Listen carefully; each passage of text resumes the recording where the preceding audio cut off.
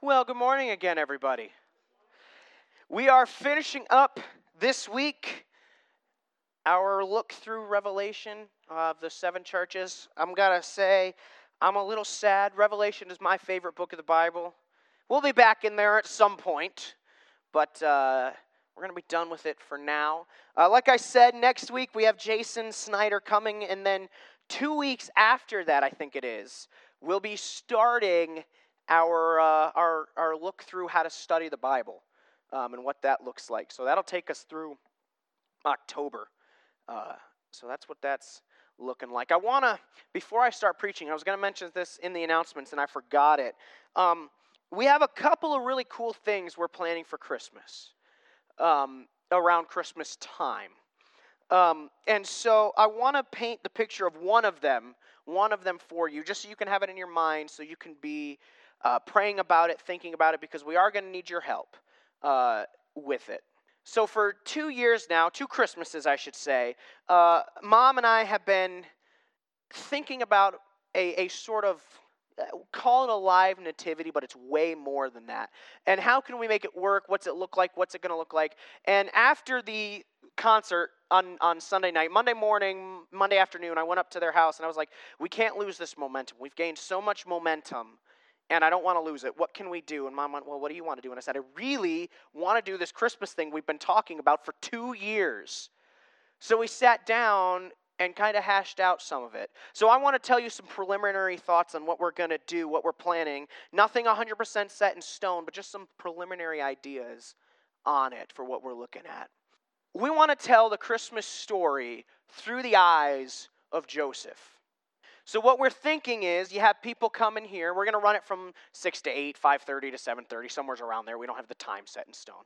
And people can come at any point during that, and we'll bring them in here, and I'll be in here, and I'll be greeting them and talking to them and all that fun jazz. And then we're going to take them through 3 stations. The first station is going to be Joseph's carpentry shop, where we'll hear about the very beginning of the story, and they'll get to make something. We haven't decided yet what yet. An ornament of some kind, maybe a cross, something. We haven't decided yet, but something with wood. And then we're going to take them to the inn, and there they'll meet the innkeeper and the innkeeper's wife, and you'll hear that part of the story, and they'll be kicked out because there's no room at the inn. We'll give them hot chocolate and some bread and stuff like that, and they'll be kicked out because there's no room in the inn. Well, they'll go outside to the live nativity. And the point of it being, so we tell the Christmas story, and then we want to connect it to Easter and do something similar at Easter. I'm thinking we can set up a cross out there in the field, and if somebody wants to volunteer to be crucified. No, just kidding on that part. But, so that's what we're looking at, and we're looking at it and going, that's a family thing. It's not just for kids, but it would be to draw in families and tell them the Christmas story. It's free.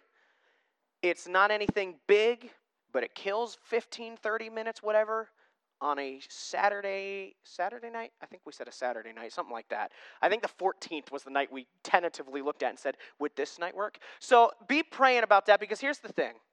We're going to need your help on that, because we counted it out, a minimum of 9 people. An innkeeper and an innkeeper's wife, somebody that's good at woodworking to be Joseph in the carpentry shop, me in here, that's 4. 3 people to lead groups. And then you need a Mary, you need a Joseph, and you need a shepherd. Nope, 10. Miscounted by 1. At least 10 people. And we'd like more than that, right? Because you'd like to have some people like sitting in the inn, just talking and stuff like that, so that it feels kind of more like an inn atmosphere, stuff like that. So be praying about that, and be praying about just God wants you to help us out with that, because we're looking forward to it. It's in its preliminary stages, but I won't say I'm really excited. Programs aren't the end-all, be-all. I've said that multiple times. I'll say it again. But God can use when you're willing to be used. He uses you to do some incredible things, and we think that could be something incredible. Easy, but incredible nonetheless. So be praying about that. That's coming up Christmas. I know you're like, he's talking about Christmas already. You're dang right I am, because Christmas is awesome.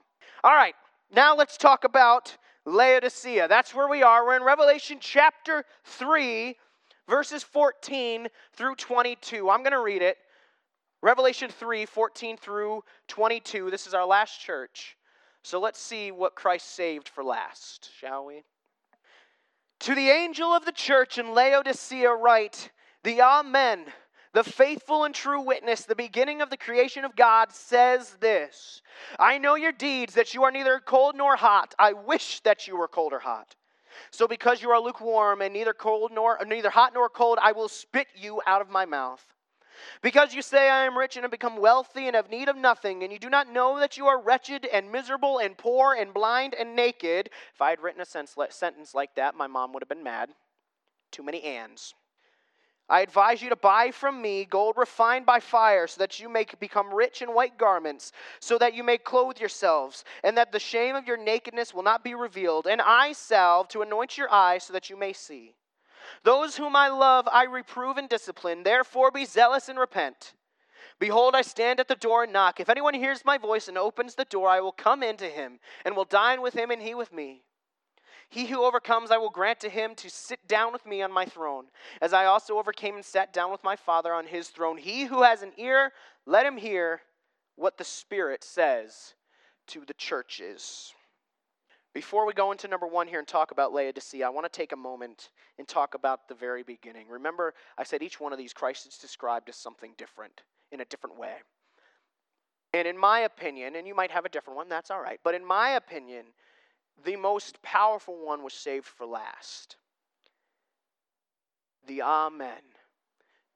What does amen mean? Why do we say amen at the end of our prayer? Let it be so, essentially. That's what it means.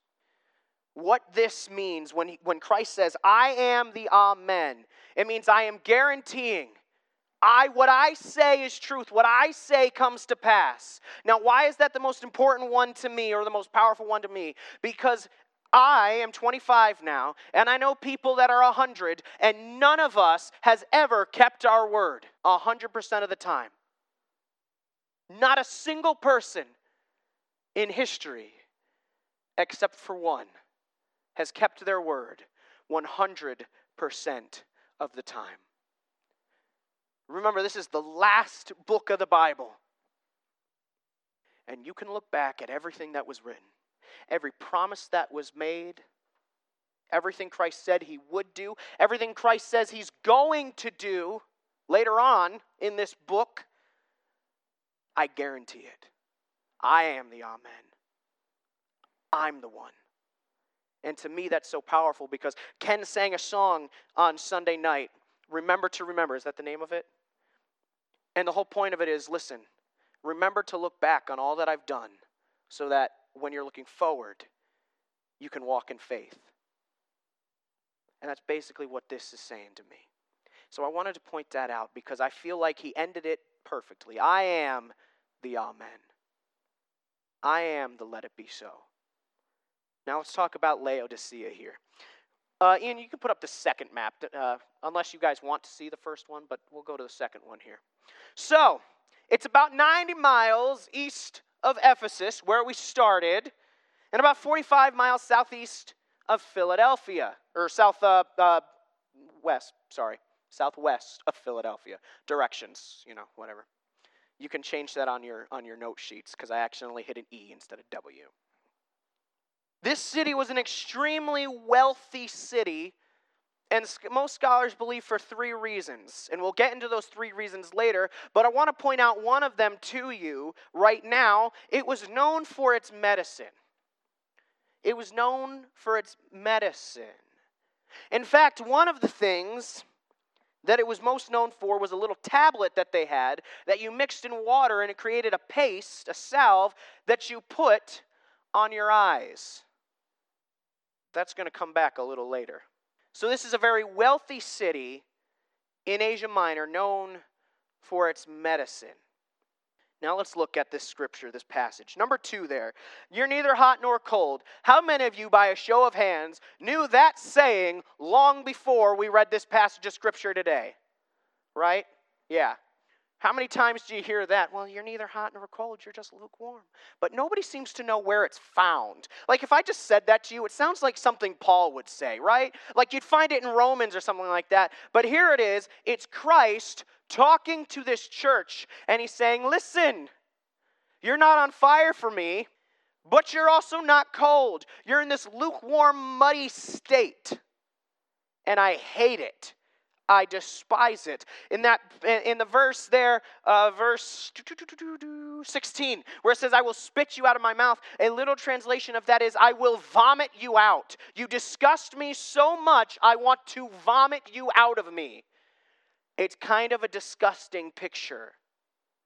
And that's how Christ describes this church. You see, it took me a while to figure out when I was younger, why does he say, I wish that you were hot or cold? Wouldn't you rather be? Shouldn't it be like hot's the best, lukewarm's the second best, cold's the worst, right? In our mind, that would make sense, but here's the thing. If you're on fire for God, you're just going to be going. That makes sense. We understand that that's the best. Think of it like this. You're in a river. And if that river is running and it's flowing really strong, it can't be stopped. It's so powerful. And then think of that river in the dead of winter. It's frozen over. It's not going anywhere. What does it take to get that river running again? Some heat. It's fairly easy to get those waters moving. But if that river is basically just a mud pit,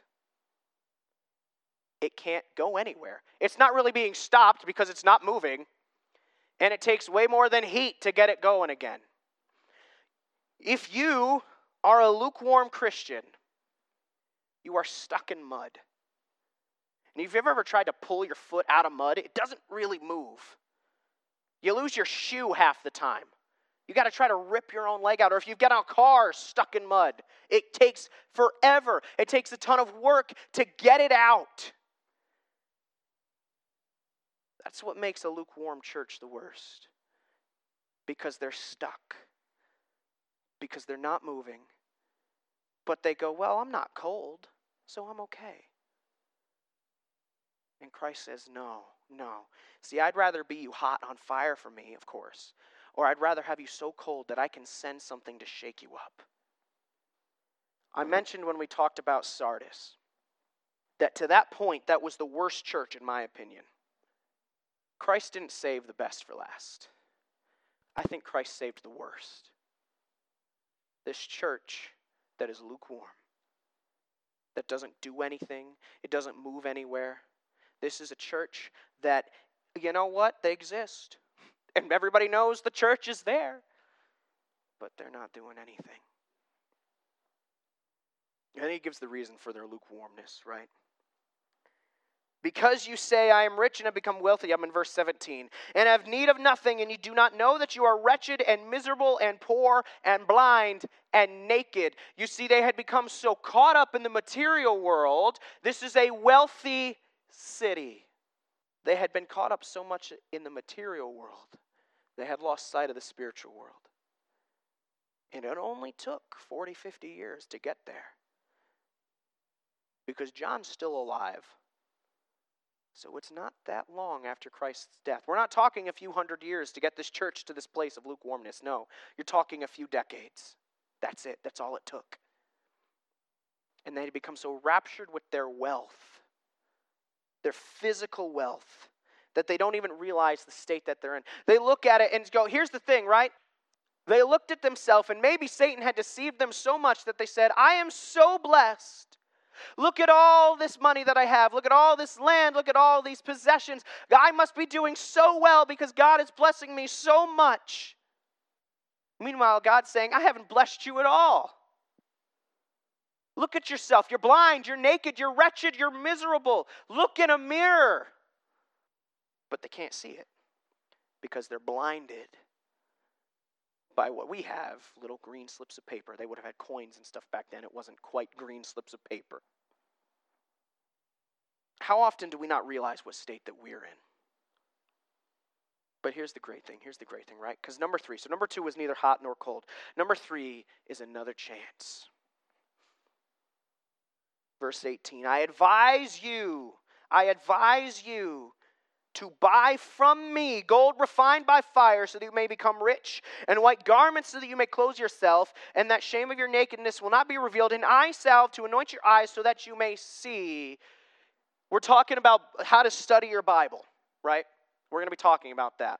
Here is a section where you're going like 2 or 3 layers deep in how to study your Bible about why does Christ talk about this. Most scholars say there were 3 things that made Laodicea a wealthy city. Number 1, it was the center of banking in Asia Minor. Think of it as Switzerland, Swiss banks, right? So they had a ton of money. Oh, wait, what does Christ say there? I advise you to buy from me gold refined by fire, so that you may become rich. Number 2, it was known for its wool cloth trade, for its clothing, and white garments, so that you may clothe yourself, and the shame of your nakedness will not be revealed. And then the third thing I already mentioned, it was their medicine, and I mentioned the eye salve that they had. Oh, look at that, an eye salve to anoint your eyes so that you may see. You see, we take the spiritual things out of that as we should, but we don't realize that Christ is literally attacking the very things that they think make them so wealthy. And the person reading this would have gone, wait, hold on a second. I'm a banker. Wait, hold on a second. I have wool cloth, or I'm in medicine. Why is he saying that about me? He takes the very things that they said, well, I'm wealthy, and he says, no. I have these things. I'm the one that gives. I'm also the one that takes. So come to me for your things. You see, yes, they had physical wealth. They may have had physical health, and they were able to cover themselves physically, but they had no spiritual health in them at all. Their garments were just these dirty rags that couldn't cover them in any way. Their wealth wasn't going to go with them when they went to heaven. And yeah, they might have had physical health, but they were blind to everything around them that God was trying to do. And he says, listen, come back to me. I'm the one that has it, not you. I'm the one that has it. He continues on there in verse 19. To those whom I love, I reprove and discipline. Therefore be zealous and repent. How many of you heard when you were kids and being disciplined? I'm doing this because I love you. Bull crap. If you loved me, you'd let me have mercy in this, right? Maybe. Because there are times God gives mercy. But he says right here, if I love you, I reprove you. I discipline you. I don't give up on you. As I'm older now, and I can look back at my own childhood, I can go, man, the amount of times, and I'm sorry if you're PC, but this is how it's going to happen. The amount of times my dad bent me over with the back of a chair and hit my butt. I'm a good man because of that now. You're wondering, the back of a chair. Yeah, you ever see the back of a chair? It has like a small circle, and then it widens out, and then it goes back to the small circle, like the wooden back chairs. He had one of those. That was the spanking stick. One time, this kid over here, he's trying to leave, too late. This kid over here, he hit it. He tried to hide it on Dad. That didn't work out well. I was smart enough at least just to take my beating and try to learn a lesson sometimes. But right, I can look back now and I can know that my dad, my mom, they loved me because they did not allow me to remain who and what I was. They said, I'm not giving up on you, no matter how many times you make the same stinking mistake. I'm not giving up on you. And God says the same thing. The fact that he's writing this to them, the fact that he writes to Pergamum, to Sardis, to Ephesus, put them up there, Ian, to all of those churches that are up there, the fact that he's writing to them says, I have not given up on you yet. My love for you has not died. It never will. So take your discipline. Take your reproving. Now here's the thing. I love this because Christ doesn't say, to those whom I love, I reprove and I punish. He says, I discipline. What's the difference? Punishment is for the sake of harm, basically. It's just to prove that you've done something wrong. It's not to show you better. It's not to teach you. Discipline is to teach you a lesson. Not, I'm going to teach you a lesson, but I'm going to teach you this because you've got to learn, because you've got to grow. Take Romans in this and throw it in there. To those whom I love, I reprove and I discipline so that you may become more like my Son. So that you may become more like me. So be zealous and repent. Be on fire for me and repent, because the fact that I'm writing to you means I'm not done with you yet. I'm going to give you a second chance. There are people that ran out of second chances. If you remember, we looked at, now I got to remember, it's not Philadelphia. We got to go back. Is it Pergamum? This is not good. Thyatira. There it is. That's the one I was looking for. Quick reading. Thyatira, where you have this woman who they called Jezebel, who he says, I'm coming and I'm going to wipe her out. He doesn't say that to the church. He says, listen, I'm coming. I'm standing at the door. I never left. I love that, those next verses. Behold, I stand at the door. I'm in verse 20, and knock. If anyone hears my voice and opens the door, I will come into him, and he will dine. We'll dine with him, and he with me. He never left. You shoved him out and closed the door, but he never left. He stood there in the rain, in the wind, in the cold, in the heat. He stood there knocking, waiting for you to open up again. He didn't walk away. Now, maybe you can't hear him because you're blasting the music too loud in the house, or you're watching TV, or maybe you said, he makes me stay awake. I don't want to be awake. I want to go take a nap, so I'm just going to put him outside for a little bit, and that was 20 years ago. He's still at the door. And yeah, you open that door, there's going to be some repercussions. There's going to be some discipline. But it's because he loves, not because he's mad. There'll be a day when he punishes the earth.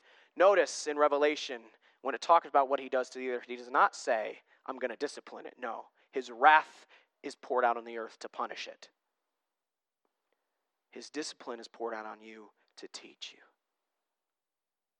So here we are. We finished 7 churches. Each one of them had their own issues, except for Smyrna. Smyrna, he said nothing bad about, if you remember. That church, they were just having a ton of persecution that was coming for them. All of us fall into these churches at times. Some of us have been there for a very long time. Maybe you're like Ephesus. You can go ahead and put them up there, Ian. Maybe you're like Ephesus. Right? You still work, you still do, but there's no love in your heart. Maybe you're like Smyrna and you're working hard, and you know what? Christ says, yeah, there's things we need to work on, but I'm here to warn you, persecution's coming because you're on fire for me. Or like Pergamum, or Thyatira, or Sardis, whatever, or Philadelphia, whatever one you are, where are you right now? Here's the thing, some of you aren't going to like this. I hope all of you aren't going to like this, because I don't like it. I've been Laodicea many times in my life. I've been Ephesus. I've been these different churches. And yeah, I'm calling you out, because I'm saying you are these different churches. How do I know it? Because you're human. Because we all make these mistakes. But as we end, let me say this. If you've closed the door, whether knowing it or not, if you pushed him out and closed the door, he's still there. He's still knocking. He's saying, let me in. I want in. I want to love you. It doesn't matter where you've been. It matters where you're going. Yeah, I might have to discipline you some. Maybe for some of us, it's mercy. He's shown me mercy more times than I can count. But maybe it's some discipline because he says, listen, you're not going to learn your lesson without this. Who are you today? And who are you going to be tomorrow? Because there's a world out there that desperately needs you. There's a world in here sitting next to you that desperately needs you. So who are you going to be? Let's pray. Father, thank you for today. Thank you for this love, for this fact that you don't leave us behind, that you still love us. And the fact that you're here willing to walk back in shows us that. Father, I pray for each and every one of us, wherever we fall, in the good or the bad, hot or cold, lukewarm, wherever we be, Father, I pray that you would help us to strive to become more like your Son. Each and every moment of each and every day. Father, we praise you, and it's in the name of your Son we pray. Amen and amen.